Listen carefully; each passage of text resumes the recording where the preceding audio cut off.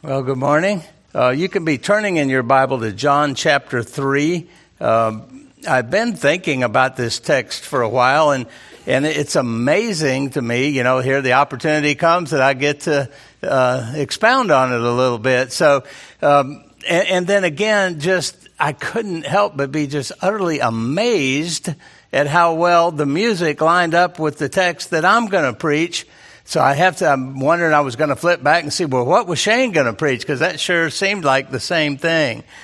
But I'd like to start this morning before we look at our text and just give you a really brief testimony, and I mean really brief testimony of my life. It was quite on the rails for a lot of years, so we'd be here all day if I went into the depths of it. But briefly, my family moved to Atlanta in 1960, and I realize probably the vast majority of y'all weren't even around then, and I was the ripe age of 7 years old. And you know what? We were a very religious family. We attended the Catholic Church in Sandy Springs. Back then, if you can believe it, Sandy Springs was the outer suburbs of Atlanta.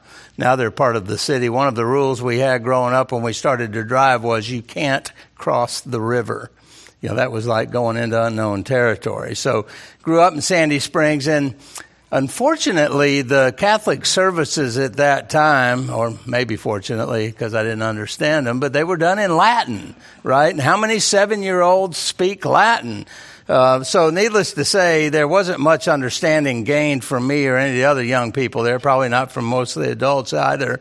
But being in the South and growing up here, most of my friends weren't Catholic. Most of my friends were Baptist. And it wasn't long before I began to hear the words born again a lot. And I had no idea what that meant. No idea at all. When someone would say, you know what, Tim, what you need is to be born again, my response was, well, I'm Catholic. I'm telling you, I hung on to that. That's what was going to help me gain favor with God. Well, I met a young lady. We were both very, very young, and we got married. And I didn't have a real job, so I joined the Army. And signed up, did 7 years in the military, and at this point there was no talk of religion there whatsoever. So I had 7 years of no talk of God, no exposure to God whatsoever. And then after release from the military, 12 years of a very dark time in my life, 12 years of rank paganism. I was a drug addict and an alcoholic.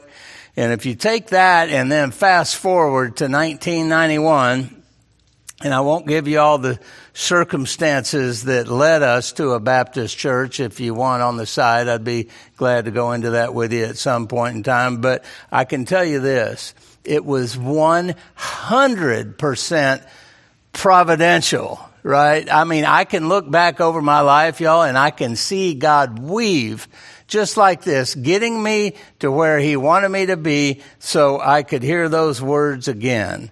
And that's the text we want to look at this morning is John chapter 3, verses 1 through 7. The preacher read the text there. We'll look at that in a minute.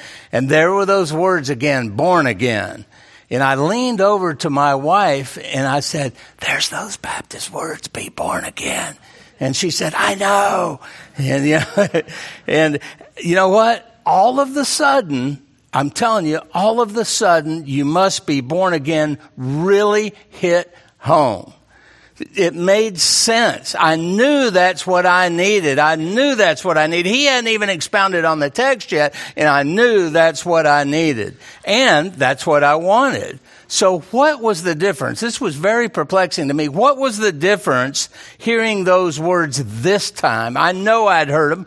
People in my, as I said, younger days, talked about them. I went to Young Life meetings from time to time in high school, mainly because the girls were there. But those guys were very evangelistic, and I know I heard the words there. So what was the difference this time? Well, the difference this time is that God had removed the veil that Satan had me blinded with. 2 Corinthians 4:3-4 reads this, and even if our gospel is veiled, which it was to me, it is veiled to those who are perishing. I was perishing. In their case, the god of this world, little g God, Satan, the god of this world, has blinded the minds of the unbelievers to keep them from seeing the light of the gospel of the glory of Christ, who is the image of God. I thought my whole life that being Catholic was what I needed. I didn't know anything about being saved. Being Catholic would, at least in my mind, get me to purgatory, right? And at least I wasn't in hell. That was my thinking. I hadn't murdered anybody, and as far as I knew, that was the only sin that would really get you out of purgatory and into hell, but you couldn't go to heaven without going through purgatory first, so I was fine with that. But now I understand that religion is not what saves or causes a person to be born again. So read with me John chapter 3, and let's see why religion can't save you. John chapter 3, verse 1. Now there was a man of the Pharisees named Nicodemus, a ruler of the Jews. This man came to Jesus by night and said to him, Rabbi, we know that you are a teacher come from God, for no one can do these signs that you do unless God is with him. Jesus answered him, Truly, truly, I say to you, unless one is born again, he cannot see the kingdom of God. Nicodemus said to him, How can a man be born when he's old? Can he enter a second time into his mother's womb and be born? Jesus answered, Truly, truly, I say to you, unless one is born of water and the Spirit, he cannot enter the kingdom of God. That which is born of the flesh is flesh, and that which is born of the Spirit is spirit.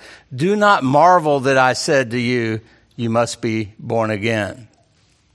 One of the greatest lies that mankind has believed throughout history is that religion can save you. By religion, I mean an adherence to beliefs and practices of any type of religion in the hope that your performance will gain you a right standing with God, whether it's Buddhism, Islam, Hinduism, Judaism, or even Christianity. There have always been millions of people who mistakenly thought that obedience to their religion would earn them eternal life. I was recently in the last couple of months in Albania, which is a Muslim country now. They went from being an atheist country to a Muslim country, and predominantly Muslim country. So 5 times a day there's this call to prayer, and people stop where they are, and I don't know what they do. They're doing something, praying, I guess, to I'm not sure who, but on Fridays is their Sunday, but on Fridays they take it real serious. The streets are even, the mosques overflow into the streets.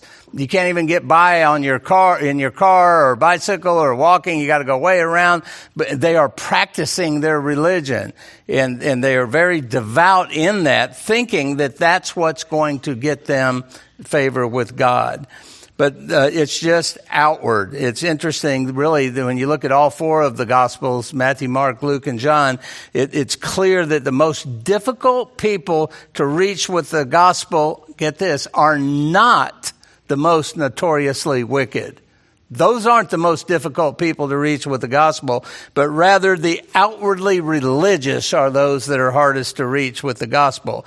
If you want to get a good example of that, I invite you to go with Jeff Horn, the brother that leads our evangelism here at the church. Go to the city one night with him, and you will experience this. The most wicked people are more open to listen about Jesus Christ than the outwardly religious people are. Isn't that incredible? The Gospels give us numerous accounts of corrupt tax collectors and immoral people coming to salvation. They knew that they were sinners and that they couldn't save themselves. But it was the religious crowd that opposed Jesus and eventually crucified him. Did you hear that? I remember when Shane taught that years and years ago. I was astounded. I knew it, but I'd never heard it like from a pulpit like that. It was the religious crowd that did this, right? It was them that opposed Jesus mostly. They were blind to their own sins. The sin of pride and self-righteousness and the religion that they served, but that couldn't save them. It only condemned them. But Jesus didn't come to promote religion, did he? He didn't flatter those who were religious by saying that he was glad to see their religious activities and that he too was a very religious person. When the religious leaders complained that Jesus socialized with sinners, he replied, Luke 5:31, those who are well have no need of a physician, but those who are sick. I have not come to call the righteous, but sinners to repentance. Now, he wasn't saying that some are righteous enough to get into heaven on their own good deeds. What he meant by the righteous here is the self-righteous. The self-righteous people. Their pride had blinded them to their sin and had kept them from coming to Jesus for forgiveness and salvation. Look at the end of John chapter 2, verses 23 to 25.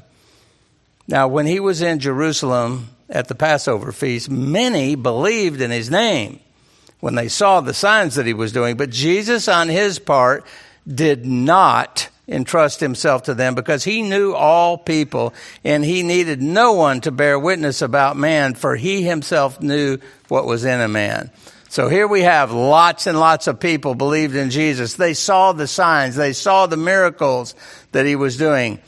But Jesus didn't believe in them because he could see the true condition of their hearts. These verses serve as an introduction to the story of Jesus and Nicodemus that we read in chapter 3. Remember that, there weren't any chapter breaks in the original text. So the next verse in chapter 3, verse 1 continues, now there was a man of the Pharisees named Nicodemus. There's also a connection between these two texts, chapter 2 and chapter 3. The people who observed Jesus' signs in chapter 2, verse 23, and Nicodemus' opening statement to Jesus, for no one can do these signs that you do unless God is with him. So a further connection is that Jesus, knowing all men and what was in a man, is evident in his reply to Nicodemus. Jesus he could see beneath Nicodemus's religious veneer here. He knew that Nicodemus's religion could not save him. He knew that what Nicodemus really needed was the new birth. So this encounter teaches us, I don't have slides, but if I did, this would be up there right now. Religion can't save anybody because to enter God's eternal kingdom, everyone needs the new birth by the Holy Spirit. So first, I'd like for us to look at religion can't deal with the fundamental human need, which is to be reconciled to God and enter his kingdom. So John starts out, he tells us that Nicodemus was a Pharisee. Now, we know an awful lot about these guys, right? Mostly from Jesus' repeated confrontations with them. The Pharisees, they were arch legalists. They were known for their rigid observance of the law and all the religious traditions that had enfolded into that law. Their name actually means separated. And that's how they carried themselves around town, as sanctimonious, holier than thou religious elites. The guys with the puffed up heads and noses up in the air. As the popular theologians of the day, they were at the heart of apostate Judaism. So we get the sense of the depth of their corruption when Jesus cleansed the temple. Remember that? He comes in and wreaks havoc on that. Look back again at chapter 2, verse 13 through 17. The Passover of the Jews was at hand, and Jesus went up to Jerusalem. In the temple, he found those who were selling oxen and sheep and pigeons and the money changers sitting there.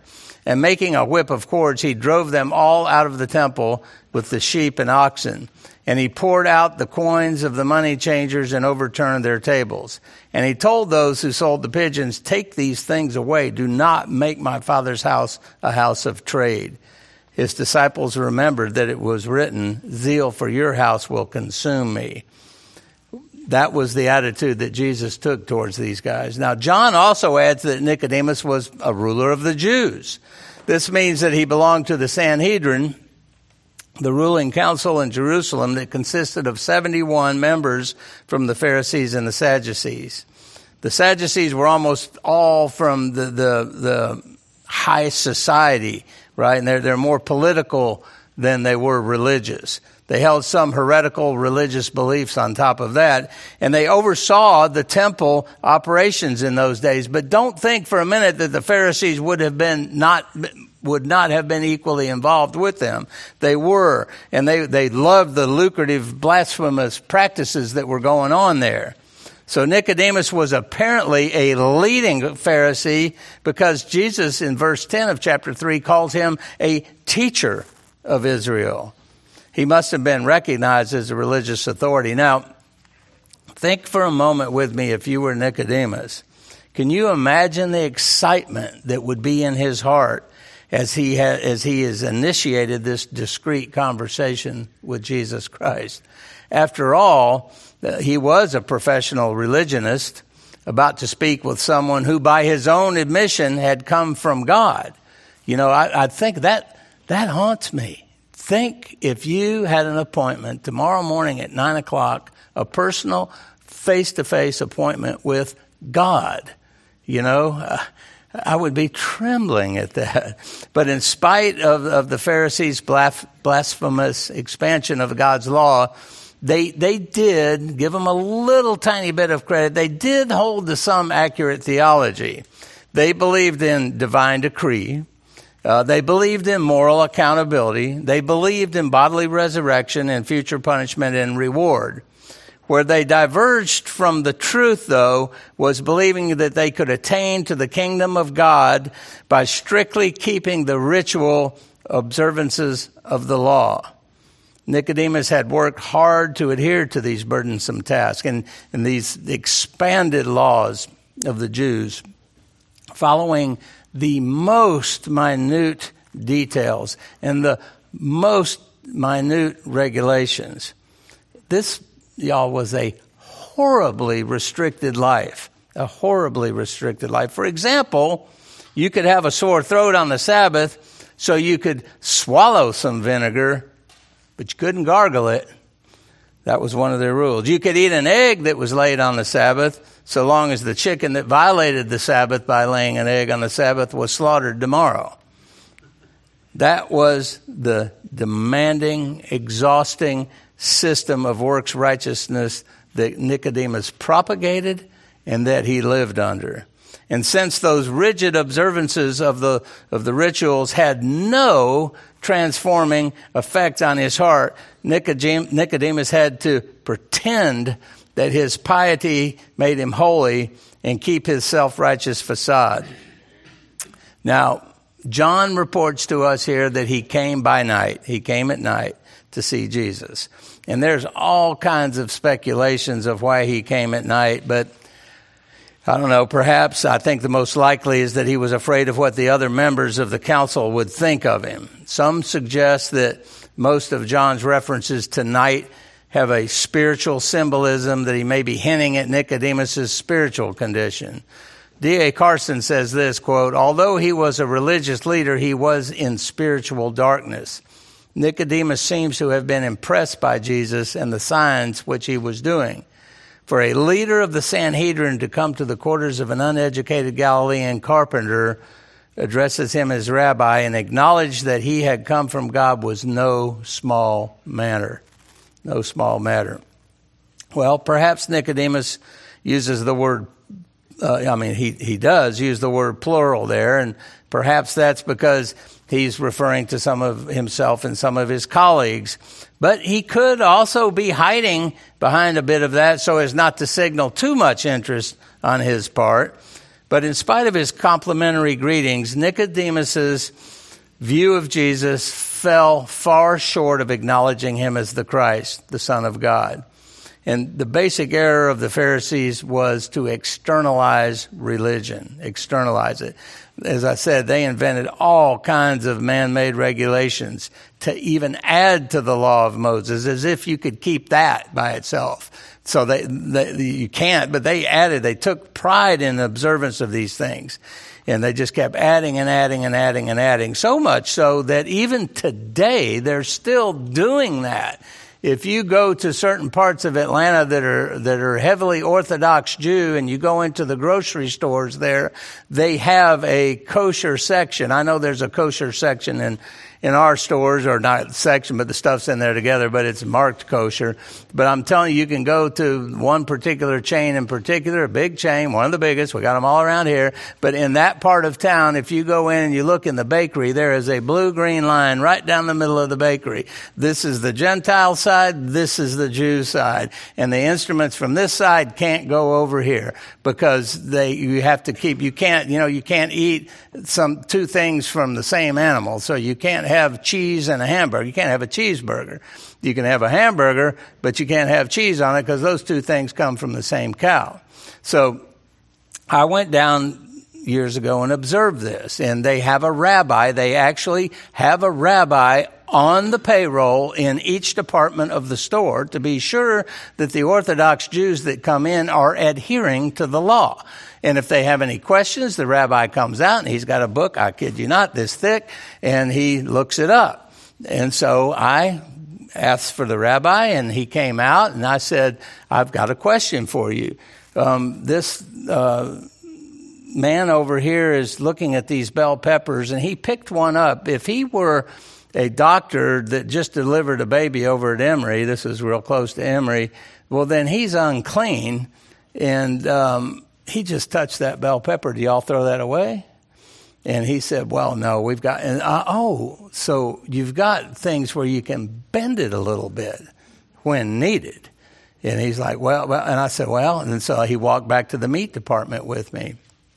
And sure enough, their meat's in a plexiglass case of its own with the lid, sides, and the back and the front. So none of the fumes from the Gentile meat can come over here onto the Jewish meat. Can you imagine a corporation bending, the laws that they're trying to keep?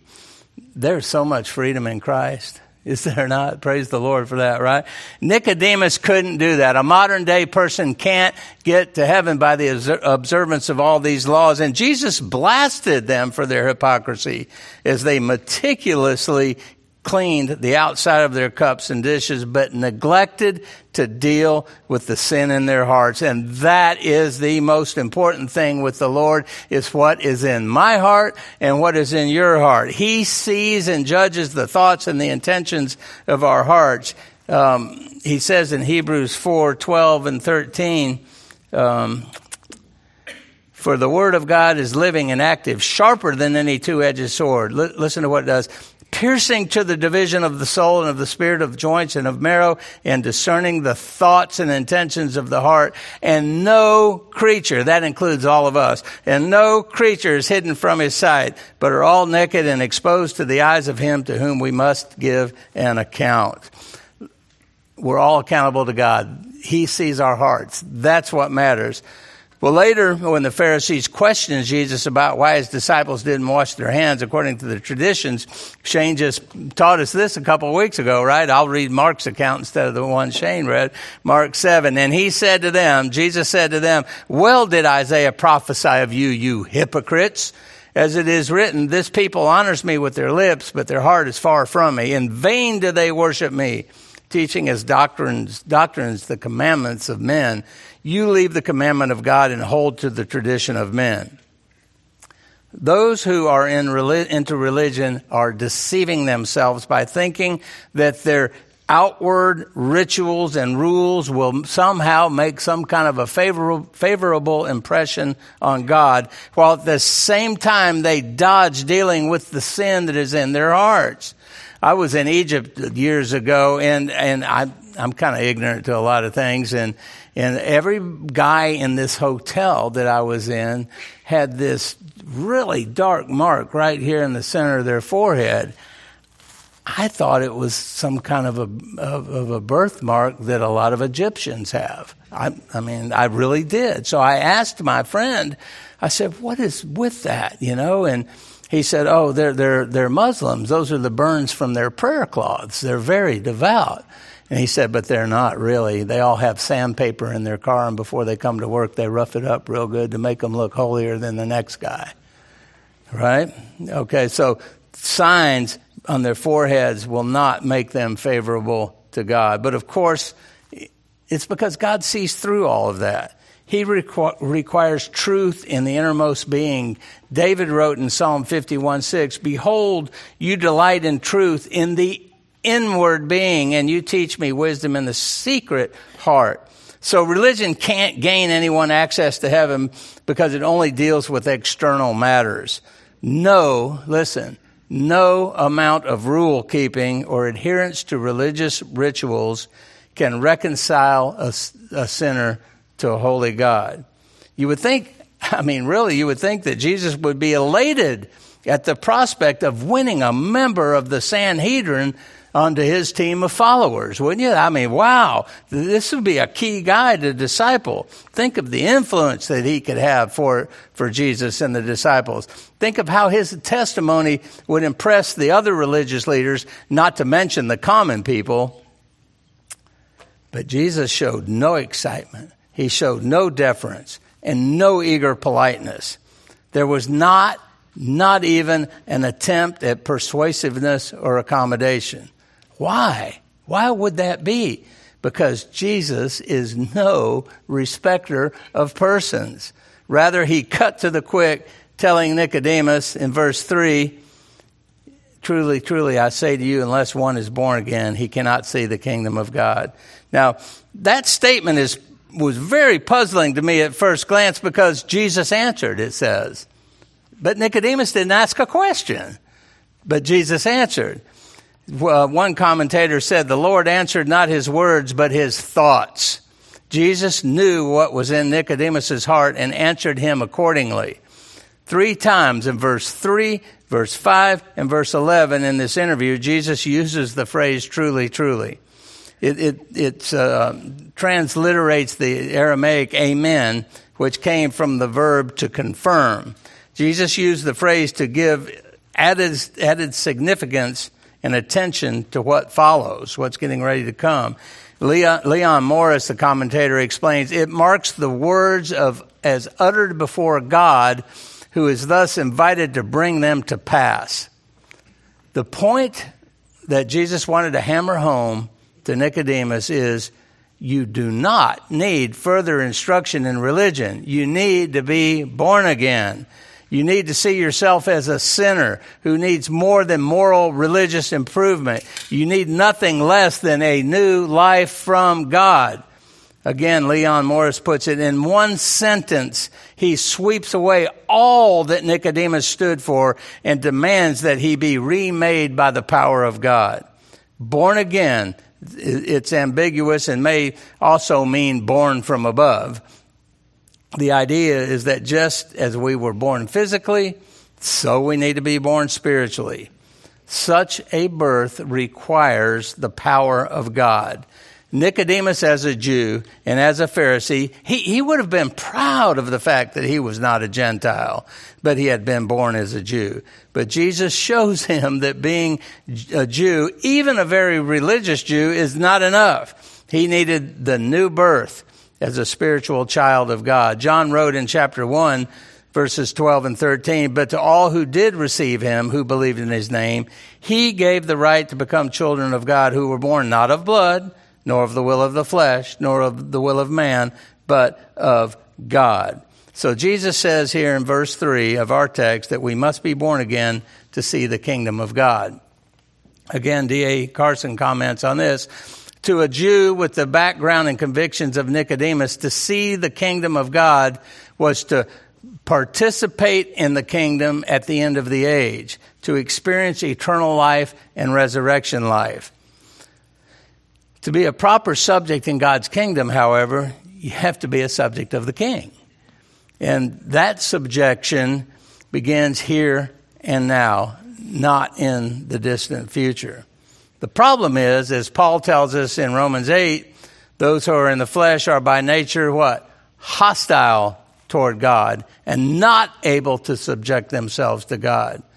John Calvin infers on this that since our whole nature needs a new birth, there's nothing in us that is not sinful. Corruption has spread throughout.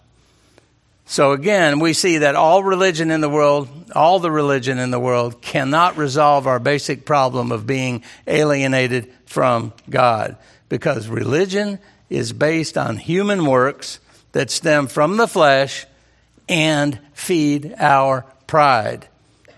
Religion feeds our pride. To be subject to the King, we need the new birth that gives us a new nature that delights in obedience to God from the heart. You see the difference? Obedience to God from the heart because of the work He's done in us, rather than us trying to obey all these silly rules and regulations to make us favorable to God. What we need is a radical transformation, not just some behavior modification. We need something that the natural man cannot produce. We need nothing less than to be reborn from above, to be born again. Nicodemus, he was amazed at Jesus' radical statement that he needed to be born again. Look how he replies in verse 4. How can a man be born when he's old? Can he enter a second time into his mother's womb and be born? Well, it's difficult to understand what Nicodemus meant by this question. Obviously, he didn't believe that Jesus was suggesting that a person go back in their mother's womb and be reborn physically. Some commentators believe that Nicodemus knew exactly what Jesus was talking about here, but I don't. That's okay. We can be different, right? I think D.A. Carson had it right, and he said when he suggests that Nicodemus did not understand what Jesus was talking about, his amazement, in verse 7, it says that, Jesus was amazed. He marveled at the words that he must be born again. That probably indicates, Carson says, a degree of bewilderment. Then in verse 12, Jesus indicts him for not believing what he had just told him, right? He said in verse 12, if I have told you earthly things and you do not believe, how can you believe if I tell you heavenly things? So with all that, Carson says, Nicodemus's answer reflects incredulousness, which prompted him to answer with a crassly literistic interpretation of what Jesus said to express a degree of scorn. So another commentator goes so far as to suggest that Nicodemus was insulting Jesus' reply. Kind of like, what are you talking about? Are you suggesting that a man's got to go back in his mother's womb? What a ridiculous idea that is, that kind of thinking. So Jesus, in verse 5, further explains what he was talking about in verse 3, and we see that the spiritual rebirth requires a cleansing from sin and the new life through the power of the Holy Spirit. Look at verse 5. Jesus answered, "Truly, truly, I say to you, unless one is born of water and the Spirit, he cannot enter the kingdom of God." Now, this phrase, born of water and the Spirit, has been subject to multiple interpretation.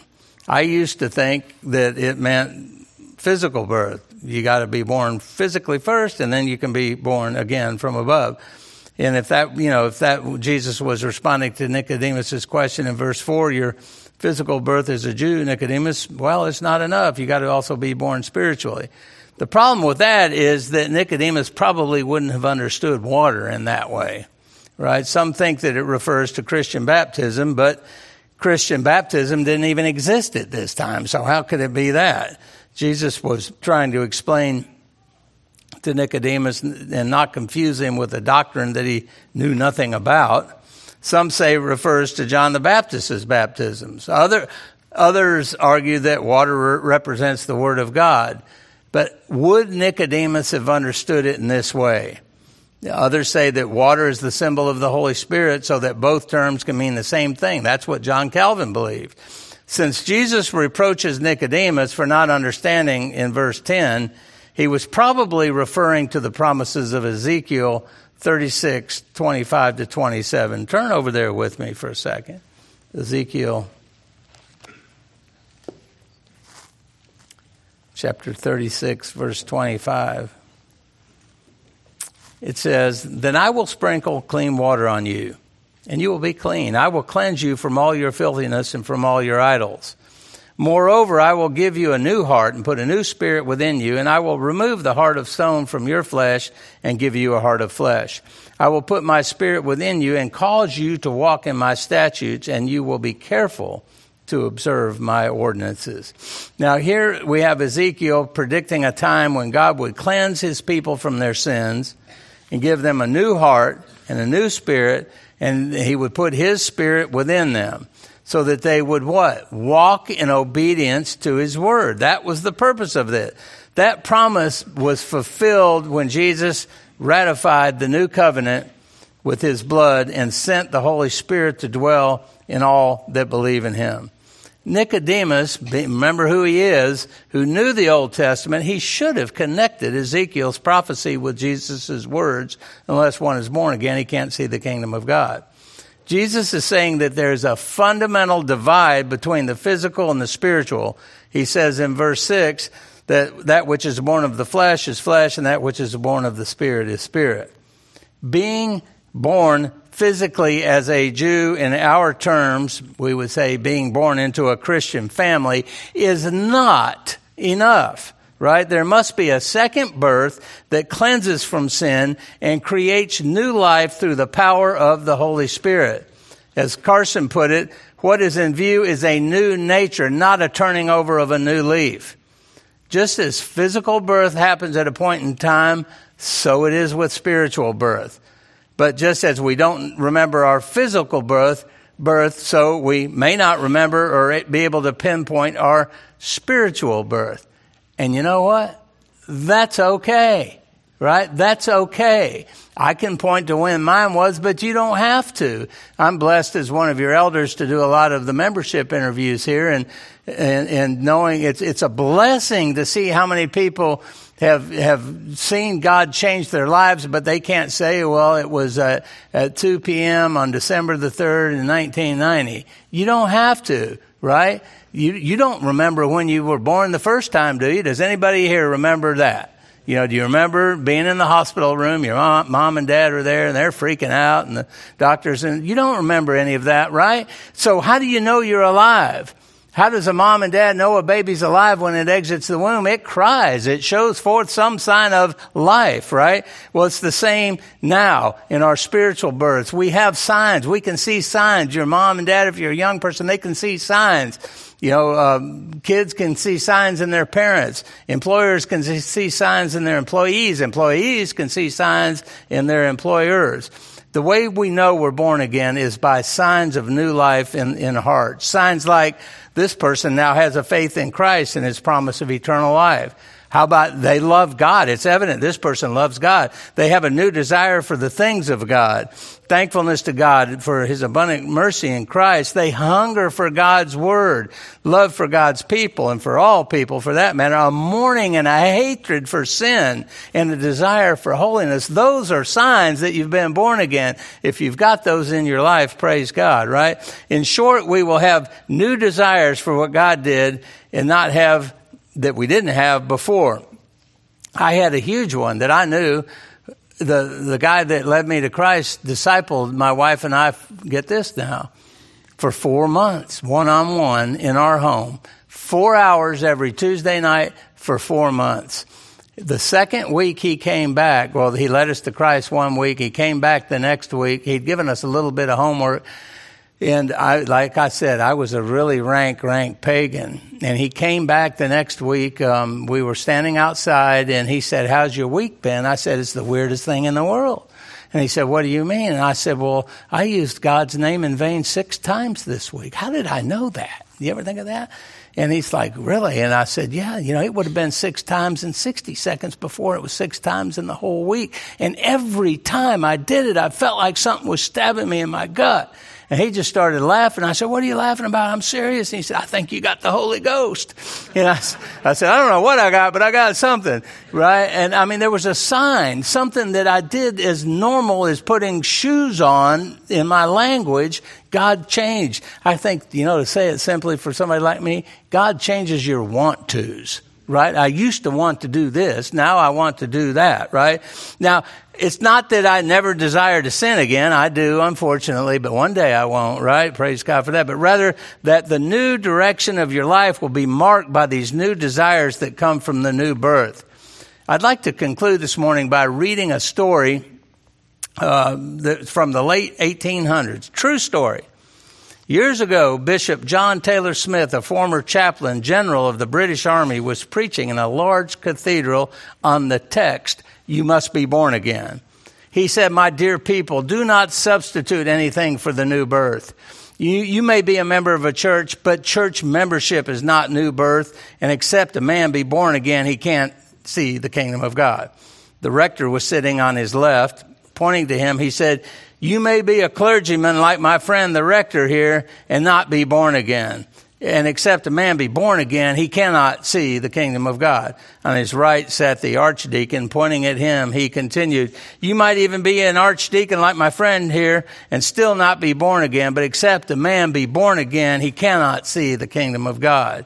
You might even be a bishop like myself and not be born again, but except a man be born again, he cannot see the kingdom of God." Several days later, he received a letter from the archdeacon, which read in part, "My dear bishop, you have found me out. I've been a clergyman for over 30 years, but I've never known anything of the joy that Christians speak of. I never could understand it. But when you pointed at me and said that a person could be an archdeacon and not be born again, I understood what the trouble was. Would you please come and talk with me?" Of course, Bishop Smith did talk with him, and the archdeacon responded to Christ's call of salvation. Well, what about you? Here we are, right? What about you? You may be religious, but religion cannot save you. You must be born again. Don't settle for anything less. Cry out to God that he would cause you to be born again. Bow with me in prayer, please. Our gracious Father, we thank you for the time that we've been able to be together today. And Lord, it is the most sacred of all times of our week as we bow before your sovereignty and you speak to us through your word. We thank you that you save sinners just like us, not on the basis of anything that we've done, but when we recognize that we're totally undone, and when we come to the point of spiritual emptiness and bankruptcy and we cry out with the publican, "God, be merciful to me, a sinner." May every heart here, every soul, every mind recognize that we all live forever in the kingdom of light, the kingdom of heaven, the kingdom of God, or the kingdom of darkness, the kingdom of hell, pain unending. And that the kingdom is only available to those whom you give life from above. All that we can do is pound our chest and beg you to be merciful. Grant life to us, Lord. Grant faith to us. Grant repentance to us. We have the promise that whoever comes to you, you won't turn away. Those promptings to come, Lord, we recognize that you initiate those. So where those desires rise up in our hearts, Lord, may we recognize those as your spirit at work within us. Lord, bring people into your kingdom. Give them life from above. May they believe in Christ, the Holy One, the Son of God, the Lord and Savior, crucified and risen from the grave, and in believing have eternal life. Help us, Lord, to have opportunity to proclaim the glories of that new birth that you've taught us from your word. Lord, I pray that you will bless this precious congregation of people this morning. Give them open doors to talk about what it means to be born from above. And may they be instruments that you can use even as the Lord spoke to Nicodemus. May they find people with whom they can share the gospel with this week, and may you be gracious to open hearts. That's our prayer this morning, Lord. Open hearts for your glory alone. We pray in Christ's name. Amen.